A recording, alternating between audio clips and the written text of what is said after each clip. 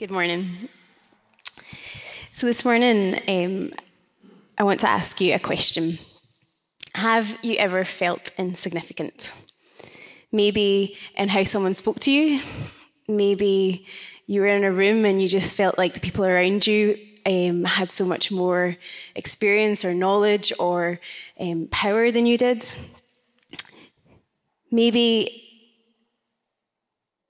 Maybe those memories of insignificance aren't exactly positive. Or maybe in some ways they can be.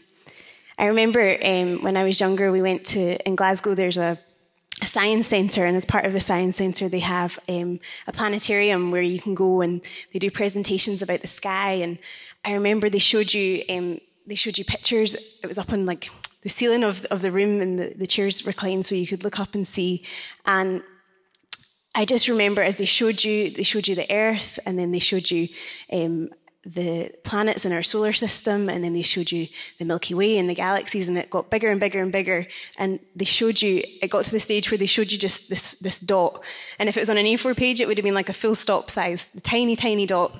And they said that was the size of Earth in comparison to this galaxy. And I remember in that moment just thinking, like it was almost like I couldn't quite comprehend just how grand and how magnificent and large and just enormous that the galaxies are, that we would just be the equivalent of a full stop on a page. And so in some ways I think that gave me a feeling of insignificance, but not in a negative way, but just in realizing just how grand God's creation is. I don't know if you've ever seen, there's a talk by Louis Giglio where I think it's Indescribable, it's called, and he goes through the different parts of the creation and different parts of the galaxies, and it's really worth watching if you haven't seen it.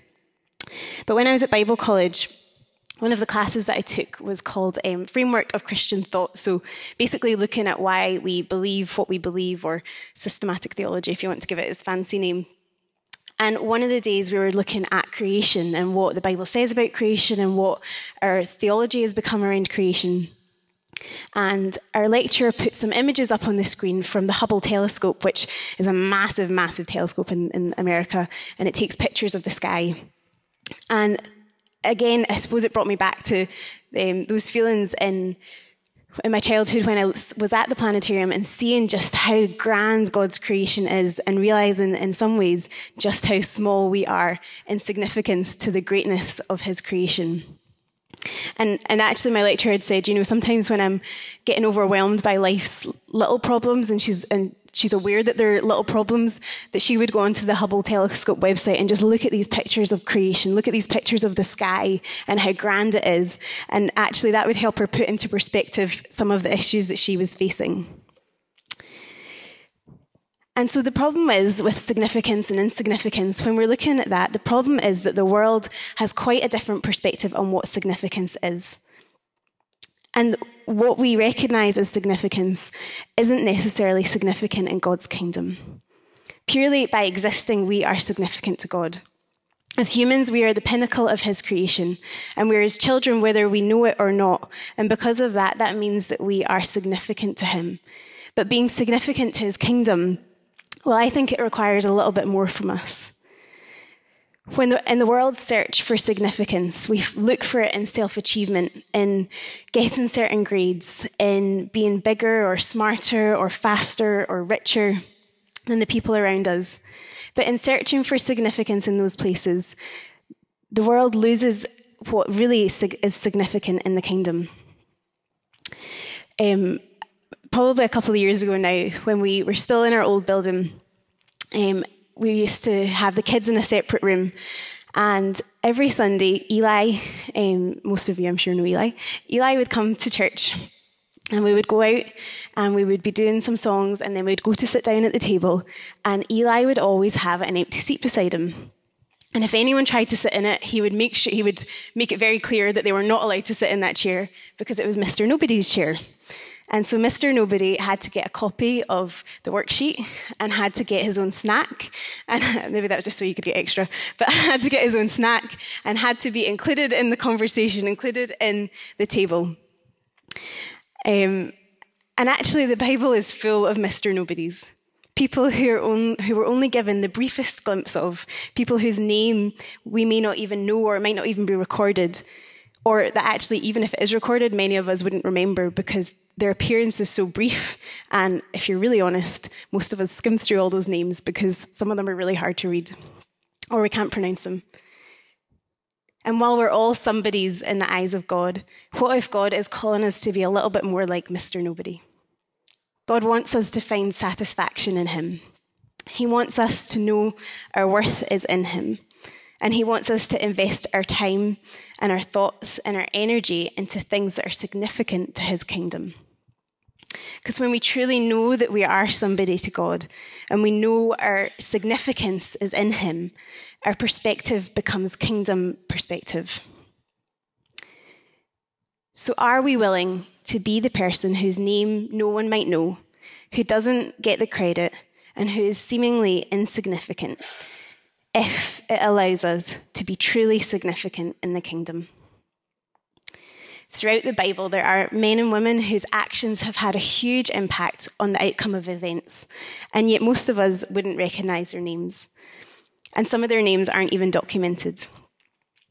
There's something in us that longs for recognition, that longs for acknowledgement of our actions. And I suppose in our culture now, it's only magnified because if it doesn't go on Facebook and if it doesn't go on Instagram, then did it even happen? But in the book of Exodus, we find the story of Moses. Now, if you're considering insignificance or lack of recognition, I suppose Moses doesn't really fit the bill. If you grew up in church, you no doubt learned about Moses, about the burning bush, about the plagues, about the parting of the Red Sea, and the Israelites being freed from slavery in Sunday school. And even if you didn't go to Sunday school, there's been so many films and there's been a lot of talk about Moses. Moses isn't exactly a secret character. But if it hadn't been for some actions of some insignificant and often overlooked people in Moses' life, Moses wouldn't have even survived until his first birthday. In Exodus 1, we find the story of Moses' birth, or just before Moses' birth. It says, the king of Egypt said to the Hebrew midwives, whose names were Shiphrah and Puah, when you're helping the Hebrew women during childbirth on the delivery stool, if you see that the baby is a boy, kill him. But if it is a girl, let her live. The midwives, however, feared God and did not do what the king of Egypt had told them. They let the boys live. When the king of Egypt summoned the midwives and asked them, why have you done this? Why have you let the boys live? The midwives answered, Hebrew women are not like Egyptian women. They are vigorous and give birth before the midwives arrive. So God was kind to the midwives, and the people increased and became even more numerous. And because the midwives feared God, he gave them families of their own. Now, if I'm being honest, and maybe if you're being honest, I don't know if I could have told you what the names of those midwives were. These women were just going about their everyday lives, doing what they'd spent years doing, working as midwives. And it's unlikely they were the only midwives for the Hebrew people, given how vast and how great in number the Hebrew people had grown. But it's possible that they had some kind of responsibility within the midwives. Or that Pharaoh maybe felt that by speaking to them, he would spread enough fear amongst the other midwives that it would share his decree amongst them. Either way, these women were not looking for recognition. They were just going about their ordinary lives. But they knew God, and they knew that what Pharaoh was asking them to do was not of God. So they made the choice to be faithful to God, regardless of what those consequences might be. They didn't make the choice because they thought their names might be made great. They had no idea what the implications of their actions would be. A few months ago, Neil shared about stretching our thinking beyond just this generation and beyond our lives and looking to what we can invest that might actually reap fruit for the generations to come. And would we be okay with contending and praying for things that we might never get the chance to see the fruit of? And unknowingly, that's exactly what these women did. They knew God and they knew the importance of obeying him, of doing what was good in his eyes, even if it meant they had to disobey Pharaoh. Because of their choice, a baby boy was born. This boy would be used to change the lives of the children of Israel. Moses was used to lead his people to freedom from the oppression of the Israelites, of the Egyptians. And because we only hear about these midwives in a few verses, we don't know if they ever got the chance to see the outcome of their actions. And these women didn't make the choice because they knew what would happen in the future, but they made the choice because they knew it would honour God. And so God was kind to the midwives, and the people increased and became even more numerous. And because the midwives feared God, he gave them families of their own. The midwives didn't expect anything in return for their actions.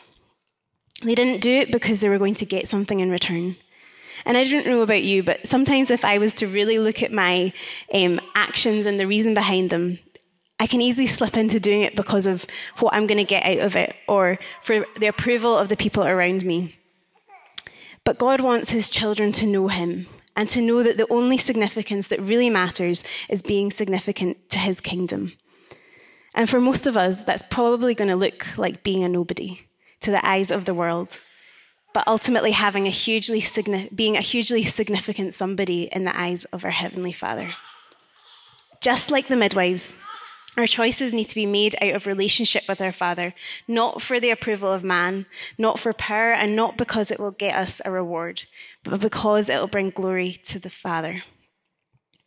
In 2 Kings 5, we found another story. It's an account of a soldier called Naaman. It says, "Now Naaman was commander of the army of Aram. He was a great man in the sight of his master and highly regarded because through him the Lord had given victory to Aram. He was a valiant soldier, but he had leprosy. Now bands of raiders from Aram had gone out and taken captive a young girl from Israel, and she served Naaman's wife. She said to her mistress, 'If only my master would see the prophet who is in Samaria, he could cure him of his leprosy.' Naaman went to his master and told him what the girl had said. 'By all means,' the king of Aram replied, 'I will send a letter to the king of Israel.'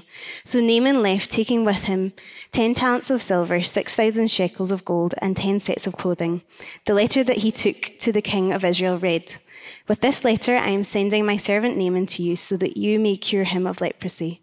As soon as the king of Israel read the letter, he tore his robe and said, 'Am I God? Can I kill and bring back to life? Why does this fellow send someone to me to be cured of leprosy? See how he is trying to pick a quarrel with me.' When Elisha, the man of God, heard that the king had torn his robes, he sent him this message. 'Why have you torn your robes? Have this man come to me, and he will know that there is a prophet in Israel.' So Naaman went with his horses and chariots and stopped at the door of Elisha's house. Elisha sent him a message to say, 'Go and wash yourself 7 times in the Jordan, and your flesh will be restored and you will be cleansed.' But Naaman went away angry and said, I thought that he would surely come out to me and stand and call on the name of the Lord his God, wave his hand over the spot and cure me of my leprosy. Are not Abana and Phaphar, the rivers of Damascus, better than the waters of Israel? Couldn't I wash in them and be cleansed?' So he turned and went off in a rage. Naaman's servants said to him, 'My father, if the prophet has told you to do something great, would you not have done it? How much more then when he tells you, wash and be cleansed?' So he went down and dipped himself in the Jordan 7 times as the man of God had told him, and his flesh was restored and became clean like that of a young boy." In most of our Bible passages, or in most of our Bibles, this passage will be entitled "The Healing of Naaman," or "Naaman Healed of Leprosy." And often in this story, we spend time talking about Naaman or the prophet Elijah, and they are kind of regarded as the heroes of this story. But again, like Moses, in this story, there is a lesser known hero, a nameless girl without whom Naaman would never have known of Elisha. This young girl was an Israelite who was being held captive as a slave in the house of Naaman, the captain of the Syrian army, the very army that had captured her and kidnapped her. You could understand if she had not chosen to help, and actually you could even understand if she would have wanted to see the suffering of her captives. Naaman was essentially the enemy. He and his men and the people they were fighting for were the reason that she was a slave and living away from home and her loved ones. And yet she was able to show them compassion. This young woman knew God and what it meant to be significant in the kingdom of God. Naaman was not an Israelite, and yet Elisha was sent to bring healing to him. God uses all kinds of people, especially the insignificant. In this story, we hear him use a prophet, a soldier, a king, a captain of the armed forces, his wife, and ultimately a nobody, a slave girl. God uses her in what everyone else might see as her limited capacity, her limited influence. And again, like the midwives, we don't know what happened to her after this story. But despite her seeming insignificance, the few words that she said were enough to convince the chief of the armed forces to follow her advice. Now, our struggle with insignificance isn't exactly a new thing. Although the need for approval and significance actually is often a trait that nowadays we associate with the millennial generation, actually it's been an issue for generations and generations, but it's just looked different. Jesus had to address it with his disciples. In Matthew 18, the disciples were debating with each other about who among them was the greatest. At this stage, the disciples were starting to understand who Jesus was and that he might just be the promised king and the Messiah, and that this had implications for them. As Jesus' close friends and disciples, this group of fishermen, tax collectors, nobodies in the eyes of those around them, they could potentially be the friends of the king, the promised Messiah, and recognized as somebodies. So they go to Jesus to find out what it means for them. They ask him, who is the greatest in the kingdom of heaven? They didn't quite grasp what Jesus had meant by the kingdom. They were looking at it from their earthly perspective, with their earthly understanding of what significance means. And so Jesus, being Jesus, doesn't actually answer their question directly. Instead, he redirects them away from their ideas of what significance and greatness is. He teaches them what God considers to be great. Jesus goes on to talk about what the kingdom of God is and educating them about kingdom values. He redefines greatness according to the perspective of heaven. How do you define greatness? And how do you know when you see it? In Jesus' time, the world viewed greatness very similarly to the way we do now.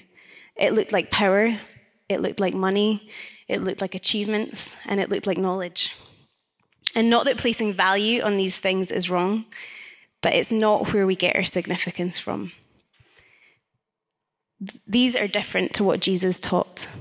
And Jesus has a different standard on what's valued in the kingdom of heaven. And what's valued in the kingdom isn't what necessarily is valued on earth. True kingdom significance looks like humility. In verse 3, it says, "Truly I say to you, unless you turn and become like little children, you will never enter the kingdom of heaven." It's the upside down kingdom. Titles and positions don't matter without humility. Jesus is talking to this group of ambitious men who wanted to find significance and wanted to find significance in his kingdom. And that actually they discovered that the way they get significance in his kingdom is not the way they thought. To get significance in his kingdom, they must become insignificant. In the first century, a child wasn't thought of as important. They were thought of as insignificant. So imagine how it is for this group of adults when they are told by Jesus that to be significant, they have to become like this little child, an insignificant, unimpressive, uneducated little boy. A child is completely dependent on their parents to meet their needs. He cannot make money. He has no authority. He has very little influence. They trust in their parents for every little thing. As adults, we quickly become reliant on our skills, on our abilities, on our knowledge as we go about our day. We get caught up in the world's priorities, desiring power or wanting to be better, or at least perceived as better than the people around us. And many of us really struggle with the idea of having to be dependent on anyone for anything. But that's what Jesus is saying, that you have to change your mindset completely. Look at this child, become like him, the child who's not seen as great by anyone and yet is content in who he is. Greatness, according to the kingdom, is found in insignificance. If we're honest, it's just as confusing to us as it would have been to the disciples. And sometimes we quite quickly in our actions forget what it truly is to be significant in the kingdom. We need to consider how different this teaching is, a completely different set of priorities that shapes Jesus' value system. He's not impressed by what the world is impressed by. And he's probably not impressed often by how we react or how we act in different situations. God does not value those who aim to find their significance in themselves and their things. But rather, Jesus commends those who are insignificant in the world's eyes, because they are significant in his. As we prioritize kingdom significance, you may be recognized as significant to the world, but the important thing is where we place our priorities. By spending time in the presence of God, our focus and our perspectives shift. Are we willing to be the person whose name no one knows, who doesn't get the credit, and who is seemingly insignificant, if it allows us to be truly significant in the kingdom? Everyone in the kingdom is the greatest, for everyone has the righteousness of Christ. God has filled every one of his children with his Spirit, and because of that, everyone is perfected and will continue to be perfected by God. God wants us to remember what significance truly is. And when we get caught up in the world and get caught up and our eyes are taken off the Father, we forget what significance truly means. God wants us to know how significant we are as his children, how significant we are just because he created us. He loves us so dearly because we are his children. And that is what's significant about our relationship with him. He's calling us into a deeper place of knowing who he is, of knowing his love for us, and of prioritizing his kingdom before the things around us and before the people around us. Because by doing that, when we prioritize his kingdom, when we place our significance in his kingdom, we will truly be able to be his children and be the better version of ourselves that he wants us to be, because we will continue to become more like him, being perfected and made perfect in his glory. Amen.